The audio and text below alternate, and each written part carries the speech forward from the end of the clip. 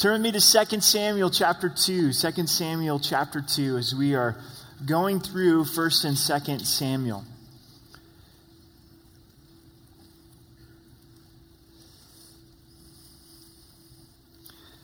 Second Samuel chapter 2. Let's pray together. Father, we celebrate your goodness in our lives. We realize that every good and perfect gift comes from you. And God, we want to enjoy you during this time, this day. Jesus, you're our bread from heaven, our manna. And God, would you minister to each of our hearts, each of our souls, as we look at this long road that David was on to becoming king. We know that our lives are long at times, that there needs to be perseverance and endurance. And so, God, would you give us confidence as we walk this journey with you? Please pour out your Spirit on this service. In Jesus' name, amen. Let's think back for a moment on the beginnings of David. We're introduced to David. He's a shepherd. His life was simple then. There were days where it was probably even boring and mundane. However, everything changed when Samuel came to visit the home. He was to anoint a new king for Israel. David had many older brothers, started with the oldest, tall, handsome, intellectual. This has to be the next king of Israel, but God said no. That was the case for each of David's brothers. And finally, Samuel asks, do you have any more sons?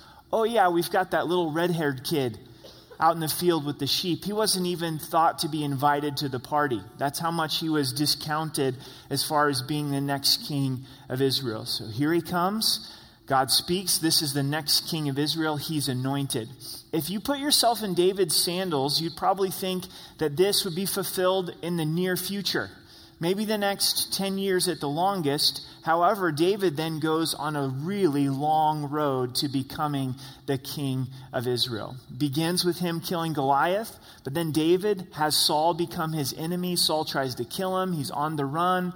Finally, Saul is dead. Saul has been killed, and you'd think, well, that's pretty immediate. You know, David became king right after the death of Saul, but we'll find in our study this morning that he only became king of southern Israel, of Judah, over one tribe. It was 7.5 years before he would become the leader of all 12 tribes of Israel. I bet you can relate to some degree in your life this morning that you find yourself on a long road.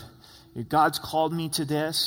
He's put this in front of me. Maybe you're a college student and trying to get that degree.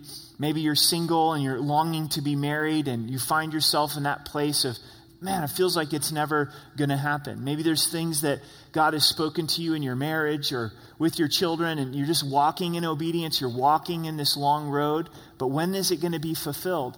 And this is the key understanding, is God was growing David. God was making a man.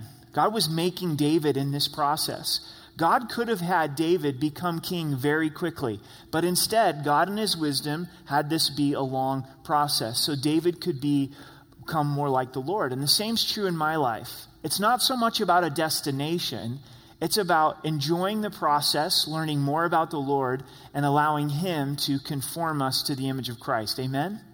And we forget that a lot of times. It's not getting the job. It's not getting married. It's not seeing our kids get to this point. It's not meeting this financial goal. It's, okay, God, you've got me on this long road for an opportunity to learn about you. So kick back and enjoy these 2 chapters. It's going to be a lot of reading this morning, so stay with me. Lord willing, we're going to cover 2 whole chapters and glean some things. In verse 1, it happened after this that David inquired of the Lord, saying, shall I go up to any of the cities of Judah? And the Lord said to him, go up. David said, where shall I go up? And he said to him to go to Hebron. It would seem obvious that David would go back to Israel at this point, but David asks. And as we're journeying with the Lord, we want to make sure to seek God's direction in each step. And if you're taking the notes, that's the first thing to write down. Seek God's direction in each step. David, I believe, was broken by his time with the Philistines. He didn't ask God if he should go live amongst the Philistines. He experienced a dry season, a difficult time because of it. Now we find him wanting God's direction. Lord, am I supposed to go to Judah? Yes. Should I go to Hebron? Yes, absolutely. And as we think about our lives in a marathon, We walk with the Lord over a period of time, it's easy to stop seeking the Lord, to stop asking for his direction, to think, I've got this figured out. I know that what I should do. And Scripture tells us, don't rely on your own understanding, but in all your ways acknowledge him. What does it mean to acknowledge him? Okay, God, what would you like me to do? I'm not going to assume your direction. How do we seek his wisdom? By being in his word, by prayer, by getting godly counsel. I believe that God has a lot more to say about our lives than we would probably think. A lot more direction that he wants to give, and David seeks out this direction. Where's Hebron? If you look at a map of Israel, maybe there's a map in the back of your Bible. There's two inland bodies of water. There's the Sea of Galilee up north, and then there's the Dead Sea or the Salt Sea down south. And Hebron is directly west of the Dead Sea, south of Jerusalem. This is where David heads to. So David went up there, and his two wives also, Ahinoam the Jezreelite, and Abigail the widow of Nabal the Carmelite. And David brought up the men who were with him, every man with his household. So they dwelt in the cities of Hebron. Then the men of Judah came, and there they anointed David king over the house of Judah. Brings his 600 men with them and their families, quite a multitude that heads to Hebron. Then notice Judah came, and they anointed David king over the house of Judah. And this is the first time in the Old Testament that we see this division inside of Israel. One nation, but two divisions. Israel is north, the northern tribes, and then Judah is south. Later on into the Old Testament, we'll find that the country actually splits into two countries for a period of time at Rehoboam's leadership, the son of Solomon. And it was 10 tribes up north, 2 tribes down south, and they stayed that way for a long period of time. And that's important when you're studying the Old Testament. But for right here, we find just one tribe. David's only anointed king over one tribe. Why Judah? Because that's his tribe. David's of the tribe of Judah. He was born in Bethlehem. So they come to David and they say, you are my king. But the other tribes, they're going to go with Saul's son Ishbosheth. Continuing on, and they told David, saying, the men of Jabesh Gilead were the ones who buried Saul. So David sent messengers to the men of Jabesh Gilead and said to them, you are blessed of the Lord, for you have shown this kindness to your Lord, to Saul, and have buried him. You may remember from last week, these men came, got the body of Saul, and they buried him out of respect for Saul. So David's now commending them. And now may the Lord show kindness and truth to you. I will also repay you this kindness because you've done this thing. Now therefore, let your hands be strengthened. Be valiant, for your master Saul is dead, and also the house of Judah has anointed me king over them. David's complimenting them, but he's also rallying them, saying, Saul is dead. Why don't you come and get behind what God is doing? I've just been anointed the king over Judah. And verse 8, but Abner the son of Ner. Now that's something that could easily be missed. How do you think Abner got his name? Because his dad was Ner. So we had a boy. What do you name him? Abner, right?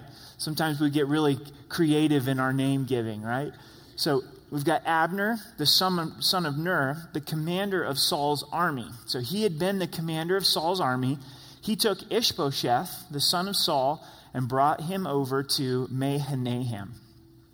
As we look at 1 Samuel 14, verse 50, you may want to write that down. 1 Samuel 14, verse 50, we find that Ner was the uncle of Saul. The uncle of Saul. So this would make Abner Saul's cousin. So this is all in the family here. It would make sense then that Abner would stand with Ishbosheth and say, we're not going to hand over authority to David, but we're going to set up Ishbosheth to be the king over these other 11 tribes. Ishbosheth, his name literally means, and some of your Bibles may note this, Ishbaal. Ishbaal. Ishbosheth. And Ishbaal in the Hebrew means man of Baal. That's what Ish means. So Saul named one of his sons man of Baal. Baal's a false god. So it shows us how far that Saul's heart and life had went to name his son man of Baal. And he made him king over Gilead, over the Asherites, over Jezreel, over Ephraim, over Benjamin, and over all of Israel. So we see this conflict that is now arising between the house of Saul, Ishbosheth, and David. If I'm David, I'm going, come on, really? When's this ever going to end? When's God's promise going to be fulfilled in my life? In verse 10, Ishbosheth, Saul's son, was 40 years old when he began to reign over Israel. And he reigned 2 years. Only the house of Judah followed David. And the time that David was king in Hebron over the house of Judah was 7 years and 6 months. Did you catch that? How long was it before David was anointed to be king over all of Israel? 7 years and 6 months. A long road, a long process, a walk of patience, a walk of perseverance. Consider this. God's plans unfold in his time. Have you ever experienced that? Church, has God's timing ever been your timing? His timing is always his own. Sometimes, in my perspective, God does things way too early. You ever experienced that? God, I'm not ready for this. Are you kidding me? You're actually asking me to do this? You're calling me to do this? There's no way. I'm nowhere qualified to be able to do this. And then there's other times where it seems like God's 10 years late. Like, man, I was ready for that 10 years prior. And the Lord's like, no, you weren't. You weren't even anywhere close. And so God will fulfill his plans in his time. One of the things that I really admire about David here that really ministers to me is David doesn't force the issue. It would have been easy for him to go, look, Saul's dead. I've been anointed in Judah. I have God's promise, so I'm going to make this happen. I'm going to force my leadership upon these other 11 tribes. I'm going to take it by force. How well do you think that would have went? Probably not very well. And it seems like David never got to that place where he was power hungry. He was always willing for God to bring it about in his time, but only if the Lord was doing it. He was going to wait till God gave this leadership to him. And there's a big difference between appointing ourselves and being appointed by God. And even think about Ishbosheth. Ishbosheth has been appointed as king by Abner, but he wasn't called by God.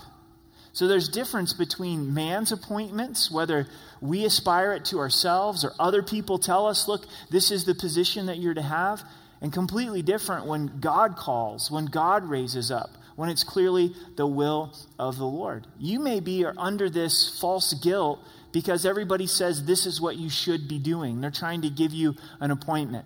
They're saying you'd be a really good junior high leader. You'd be a great pastor. You'd be a great missionary. You know, your dad was a pastor, so that must mean you have the call of God to be a pastor. Really? Where's that? You know? No, God might not be calling you to be a pastor at all. Maybe you're to be an accountant or you're to be an engineer, and you're to do that to the glory of God. And a lot of people will have their opinion upon your call. But we ultimately have to know from the Lord, God, this is what you've called me to do. And God, you've opened up those doors. So there's a real balance of walking in faith, but also trusting the Lord that he's going to do it in his time. He'll do it in his time. And trust in that and rely upon that. If the Lord has given you a promise, if he's spoken to you through his word, be faithful, walk in obedience, and the Lord will open up the door in his time. And sometimes it's a long wait. Sometimes it's 7.5 years. Sometimes it's even longer. But okay, Lord, I trust your plan. This can be difficult. Where do we find the peace in this journey? I think it's by looking to the cross. Looking to what Jesus has done for us on the cross. And we go, okay, you died for me. You loved me. Father, you gave your son for me. So I can trust you even when things don't happen according to my plan or my timetable. We look at verse 12. Now Abner the son of Ner and the servants of Ishbosheth the son of Saul went out from Mahanaim to Gibeon. And Joab the son of Zeruiah and the servants of David went out and met them by the pool of Gibeon. So they sat down, one on one side of the pool and another on the other side of the pool. They're facing off here. You've got Abner, who's with Ishbosheth. You've got Joab, who's with David. Now, keep that name Joab in your mind because he's going to become a key player in 2 Samuel. We find about Joab that he's the son of Zeruiah. Zeruiah, 1 Chronicles 2, verse 16, tells us Zeruiah is David's sister. David's sister. So this isn't a dude. Zeruiah is not a dude. Zeruiah's mom. She's got 3 boys, and she is David's sister. And so Joab is David's nephew. Talk about all in the family. Abner's the cousin of Saul. Joab is the nephew of David, and Joab is going to be the commander of David's army. So these 2 men are great warriors. They're faced off at the pool. Kind of an interesting scenario here in verse 13. It's like, are they ordering Cokes while they talk this out and shout across the pool, or kind of getting a suntan while this is all taking place? In verse 14, then Abner said to Joab, let the young men now arise and compete before us. And Joab said, let them arise. These men are not going to have a football game. This isn't going to be the playoffs to see who goes to the Super Bowl. They're going to fight to the death that we're going to see. And it's a very casual attitude towards human life. Human life almost becomes a sport here. Joab and Abner are like, we'll just let the young men fight and they'll compete in front of us. And it's always tragic when human life gets reduced to this level. In verse 15, so they arose and went out by number, 12 from Benjamin, followers of Ishbosheth, the son of Saul, and 12 from the servants of David. Who is from the tribe of Benjamin? Anybody remember? Saul. So it makes sense that these 12 guys from Benjamin would be siding with Ishbosheth. Also, the tribe of Benjamin were some of the best warriors in all of Israel. They were known for being great fighters. So 12 against 12, and each one grasped his opponent by the head and thrust his sword in his opponent's side, so they fell down together. Therefore, that place was called the Field of Sharp Swords, which is in Gibeon. So they just do each other in. So there was a fierce battle that day, and Abner and the men of Israel were beaten before the servants of David. God's hand is with David. God's raising up David. Now the 3 sons of Zeruiah were there, Joab, Abishai, Asahel, and Asahel was as fleet on foot as a wild gazelle. This guy could run. He was fast. These 3 brothers have a strong bond together. I can relate to this. I have an older brother and a younger sister, and there was a strong bond with all 3 of us. And my brother and I, we had a policy growing up that, he could beat on me as much as he wanted to, but nobody else could. Can you relate to that? We're 22 months apart, and we'll find as we go through this that these 3 brothers were very strong in their commitment to one another. So Asahel pursued Abner, and going, he did not turn to the right hand or to the left hand from following Abner. Remember, he's fast, and he's on the trail of Abner. Then Abner looked behind him and said, "Are you Asahel?" He answered, "I am." And Abner said to him, "Turn aside to your right hand or to your left, and lay hold on one of the young men, and take his armor for yourself." But Asahel would not turn aside from following him. So Abner said again to Asahel, "Turn aside from following me. Why should I strike you to the ground? How then could I face your brother Joab?" However, he refused to turn to the side. Therefore Abner struck him in the stomach with the blunt of the spear, so that the spear came out of his back. And he fell down there and died on the spot. So it was that as many as came to the place where Asahel fell down and died stood still. He gives him warning. He's like, "Dude, back off. Back off. You don't want this. Go mess with somebody your own size. Go take on one of those young men. But if you keep coming after me, it's going to be over for you. And I'm not really concerned about you, but your brother Joab, he's a monster. I don't want to make that guy mad. I know that if I make him mad by killing you, he's not going to let that go." But Asahel, he just keeps pursuing. He doesn't listen to the warning. So hold on to that. We're going to read through the rest of the chapter and make application. Joab and Abishai also pursued Abner, the other 2 brothers. And the sun was going down when they came to the hill of Ammah, which is before Gihah.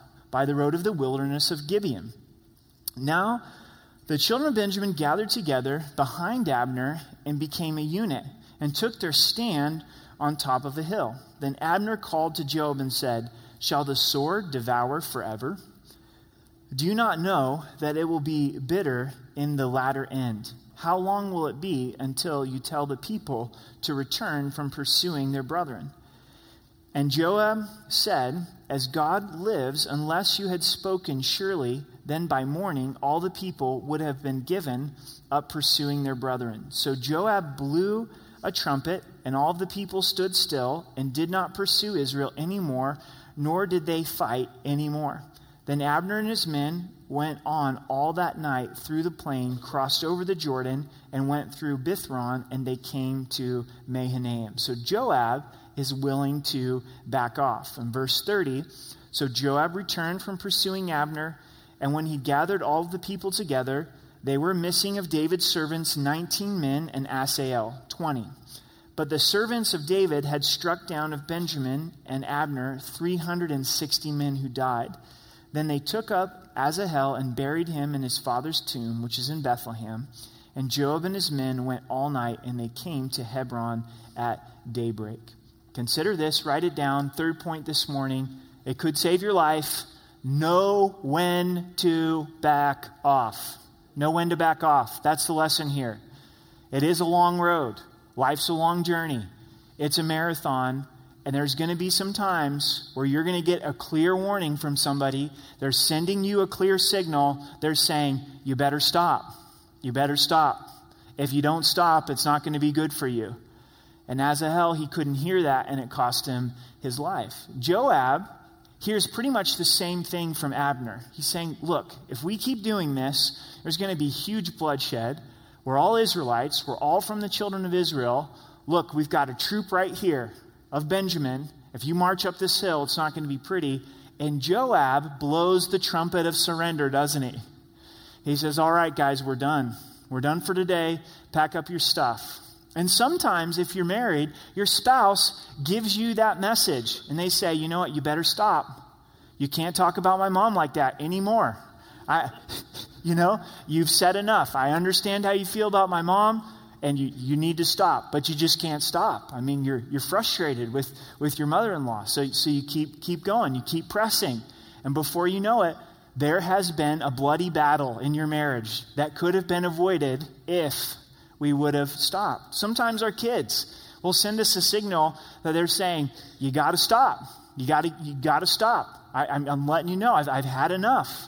And we can press through that and not heed that and not have discernment, and all of a sudden, boom, there's a conflict there that could have been avoided. In the workplace, if we're paying attention, sometimes people say, I'm not ready for this conversation. Oh, I'm ready to have it, and you're ready to listen. Come on. We need to solve this. We need to take care of this. We need to do this. Nope, you need to stop. It's not the right time. Nope, we're not doing this. Whoa. And all of a sudden, there's this huge battle that happens. Road rage, all the things that happen in traffic. Just let it go. The Holy Spirit, at times, has spoken to all of us this very profound message, and it's this: shut your mouth, right? The Holy Spirit's saying, be quiet. You need to stop talking. You need to back off. And we've all probably run right through that, just like a yellow light, right? That's to slow down, not to accelerate. Know when to back off. Be like Joab instead of Asahel. All of Scripture is inspired. All of Scripture. So these passages are important for us. They teach us things. They put things into our hearts and minds that we can apply. Let's go into chapter 3. Let's see how this continues to unfold. Now there was a long war between the house of Saul and the house of David. But David grew stronger and stronger, and the house of Saul grew weaker and weaker. This is because God was exalting David. God raises up who he wants to raise up. He sets aside those he wants to set aside. God had spoken that Saul and his household would not reign, that David would reign, and God is lifting up David. We get a focus upon David and his marriages, plural, in verses 2 through 5. Sons were born to David in Hebron. His firstborn was Ammon by Ahinoam the Jezreelite. So that's his oldest son. His second, Chibleb by Abigail, the widow of Nabal the Carmelite. Second son with second wife. The third, Absalom, remember his name. He's going to be a key character. The son of Maachai, the daughter of Talmai, king of Geshur. Third son, third wife. The fourth was Adonijah, the son of the Haggithite. The fifth was Zephathiah, the son of Abital. So we have sons 4 and 5 with wife 4 and 5. And the sixth was Ithram by David's wife Eglah. These were born to David in Hebron. 6 sons, 6 wives. Deuteronomy 17, God gave a warning to the future kings of Israel. God knew that Israel would one day insist on having a king. So God spoke to Moses and said, this is specifically for the kings. Don't multiply silver and gold or horses or wives, all three. Why? Because all three point to trusting in other things than the Lord. If you've got silver and gold, it's easy to not trust in the Lord. So don't multiply silver and gold. If you have horses, it's easy to rely upon the horses instead of upon the Lord. If you have a lot of wives with lots of children, that also points to power, position, and authority. In the ancient world, this is what kings would do.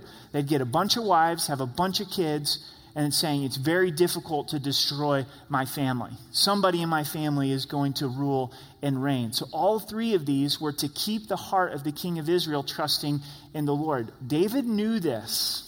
Deuteronomy is written. Deuteronomy is given to the children of Israel, and he's not heeding the word of God. We're going to find a weakness in David's character, and it's women. It's sexual sin. It's being in relationship with women in an ungodly way.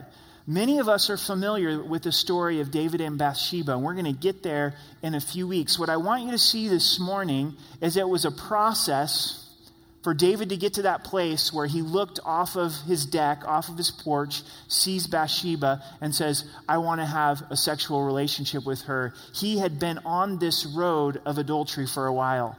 He'd been on this road of sexual sin for a while. He was pushing the envelope when it came to God's word. Most of the time, that's always the case. Someone doesn't just wake up one day and say, I'm going to live in sexual sin. I'm going to commit adultery. They're on that road for a while, not heeding the word of God, not responding to temptation, thinking that I can handle it. So it's wise for us to examine our own hearts and lives and go, am I on the road to sexual sin and I don't even realize it? Maybe you're beginning to have thoughts about somebody other than your spouse. And you're thinking, what would it be like to be in relationship with them? And you're allowing that to fester in your heart and mind and saying, well, it's only thoughts. Well, thoughts lead to actions, don't they? Just flirting around a little bit with this person at work. Allowing yourself to justify possibly pornography in your life. If it's not dealt with, that's going to grow into greater and greater sin. And David begins to go down this slippery slope of adultery long before he sees Bathsheba from his porch. We look at verse 6. Now it was so, while there was a war between the house of Saul and the house of David, that Abner was strengthening his hold on the house of Saul.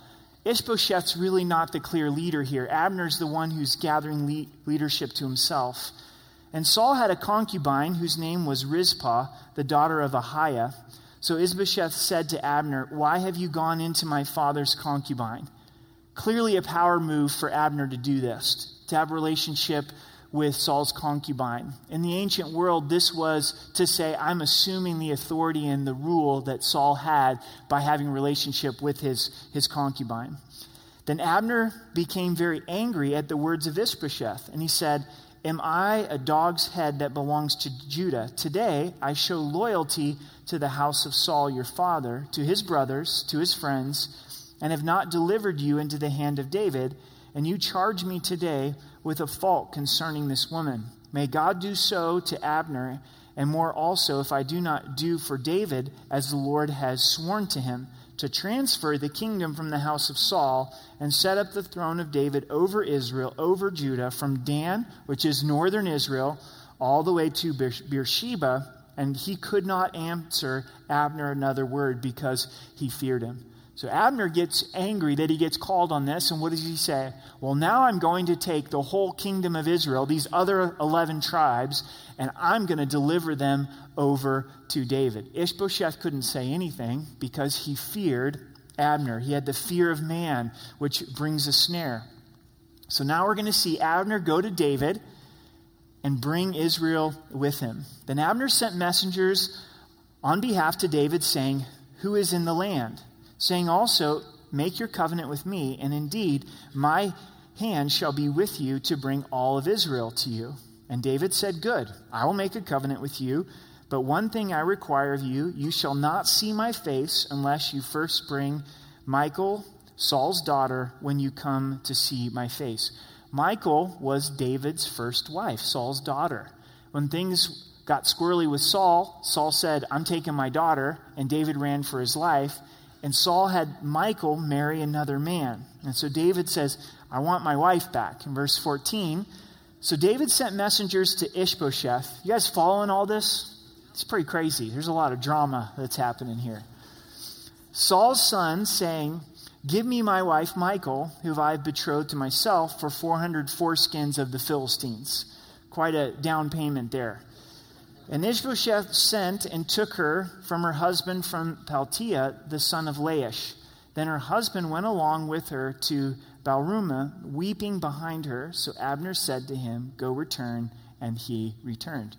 Let's have a dialogue here. Was David supposed to do this? Was he supposed to go ahead and take back his wife, even though she had entered into a second marriage? Had God in his word already addressed this? Yes. Deuteronomy 24, verse 4 deals with it specifically. You can look it up for yourself. Deuteronomy 24, where God said if there's a divorce and someone goes on to remarry, that you're not to then get a second divorce and go back into your first marriage. If you do so, God said it was a sin, it was an abomination to the Lord, and bringing sin upon the land. So 2 times in one chapter do we see David saying, "I'm not going to heed the word of God. I'm going to step over the word of God." And so that applies to some today. You may be in a second marriage, and you're looking over your shoulder going, "Well, what would it be like if I would have stayed in that first marriage?" And God really only honors the first marriage. So maybe I'll go ahead and divorce the one that I'm with and see if I can get back with my first wife or my first husband. And now that I have hindsight, they weren't all that bad. You having all these crazy thoughts come into your heart and your mind. Well, this is an answer for you. God wants the marriage you're in to last. You're not to go back to your first marriage, and there shouldn't be a third marriage. This is the one that God wants to make last. And no matter how difficult it is, the Lord wants to bring life and redemption into that marriage. So David doesn't heed the word of God. He asks for Michal to return. Now Abner had communicated with the elders of Israel, saying, "In times past you were seeking for David to be your king." So Abner's going to go and try to rally all of Israel unto David. "Now then do it, for the Lord has spoken of David, saying, by the hand of my servant David, I will save my people Israel from the hand of the Philistines and the hand of all their enemies." And Abner also spoke in the hearing of Benjamin. Then Abner also went to speaking in the hearing of David in Hebron, all that seemed good to Israel and the whole house of Benjamin. So Abner and 20 men with him came to David at Hebron, and David made a feast for Abner and the men who were with him.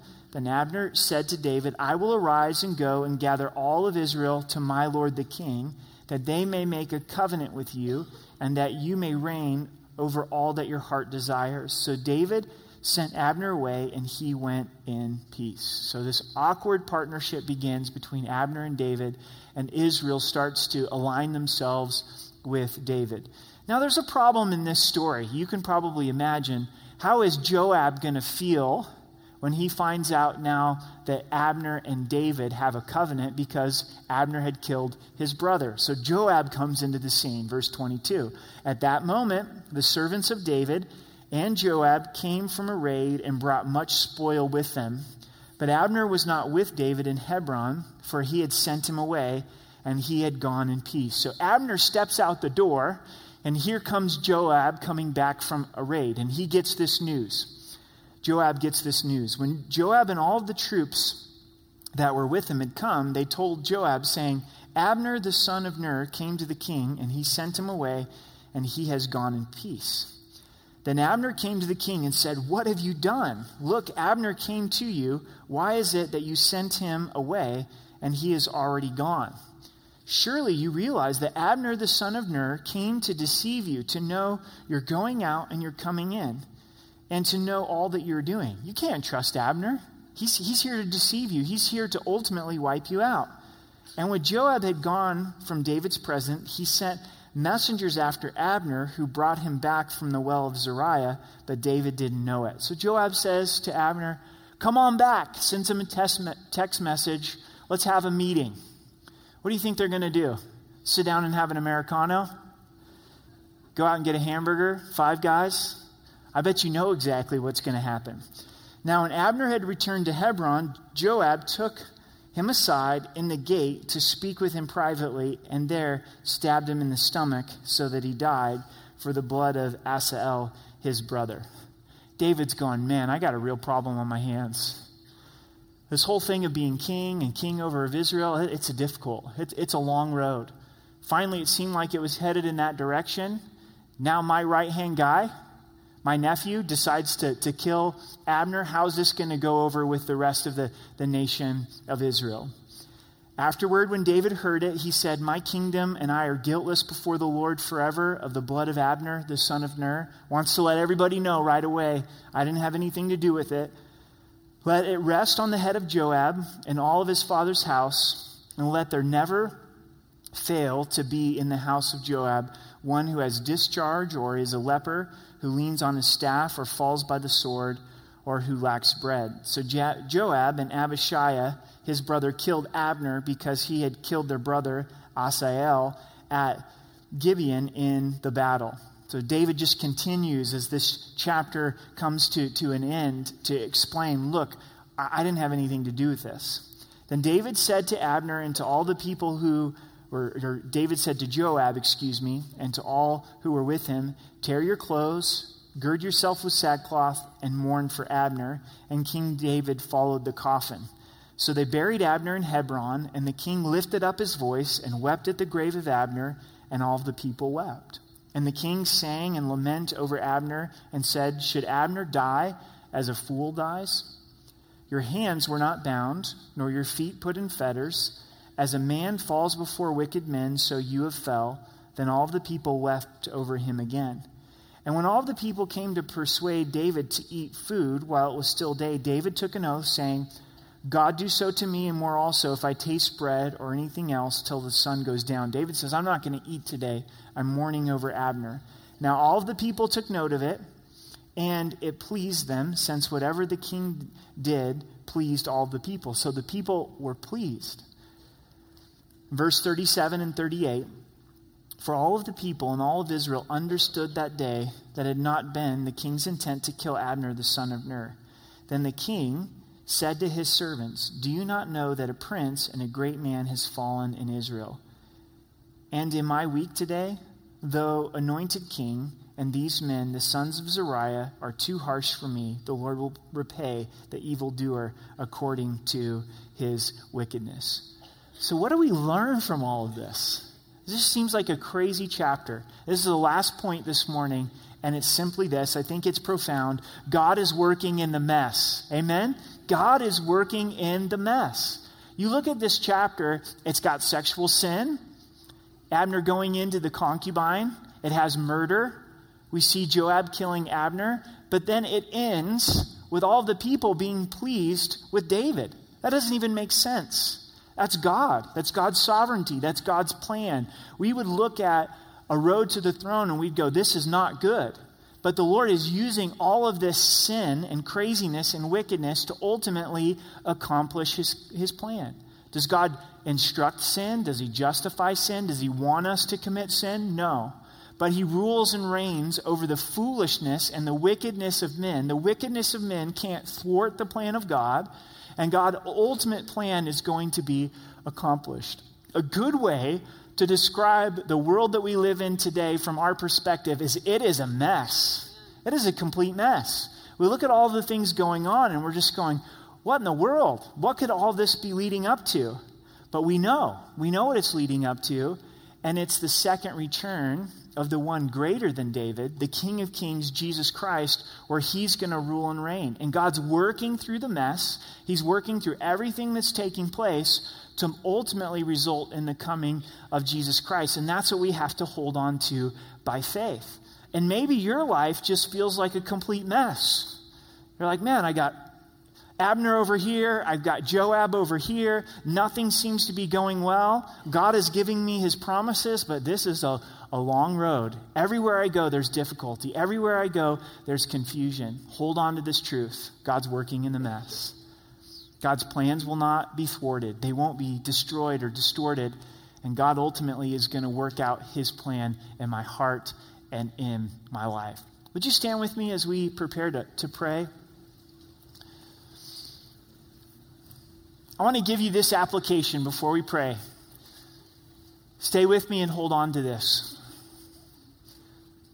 It's easy to hear this message, but go out to our cars, head into Monday morning with a great deal of discouragement with the road that we face. God wants to meet us this morning as we worship and as we sing to the Lord and look to the road of Jesus Christ and the suffering that he went through, the road that he walked, and that's where I think we're going to find encouragement for our souls. You knew before you came in this morning that you were on a long road. You didn't need anybody to tell you that this morning. We look to the road to Calvary. We look to the road to the cross. The scripture tells us that even before the foundations of the world, it was ordained for Christ to die. It was the Father's plan that Christ would die. The suffering began long before he was ever born. He's born in Bethlehem, placed in a manger, growing up, and was rejected by his own. His own rejected him. His life is a story of rejection. In the Garden of Gethsemane, praying, Father, if there's any other way possible, let this cup pass from me. Nevertheless, your will be done. He chose that cup of suffering. He walked that long road. He was in such agony that he sweat blood. Are you in agony over the road that you're in and you're accepting the will of God? Fellowship with Christ. Here comes Judas, his disciple who's spent every day with him for 3 years and betrays him with a kiss. Does your road involve betrayal and you're hurt this morning? Fellowship with Jesus Christ. He's arrested. He's put on trial. He's accused. And as a lamb, he doesn't open up his mouth. They begin to spit upon him, rip out his beard. The crown of thorns is placed upon his head. He's whipped brutally with his back, then taken to the cross, and he's nailed there. Do you feel nailed? You feel like there's nowhere to go? Getting sick of the road, the circumstance that you're on? Look to the cross. And Christ cried out and he said, my God, why have you forsaken me? Probably the apex of the suffering of Christ, for that moment, his fellowship with the Father is broken. That's the penalty of sin.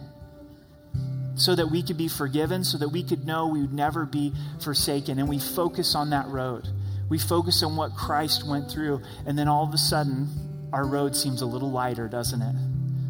And we know that our road is temporary. Our road is ultimately leading to the place that Jesus has prepared for us. Church, he's prepared a place for you.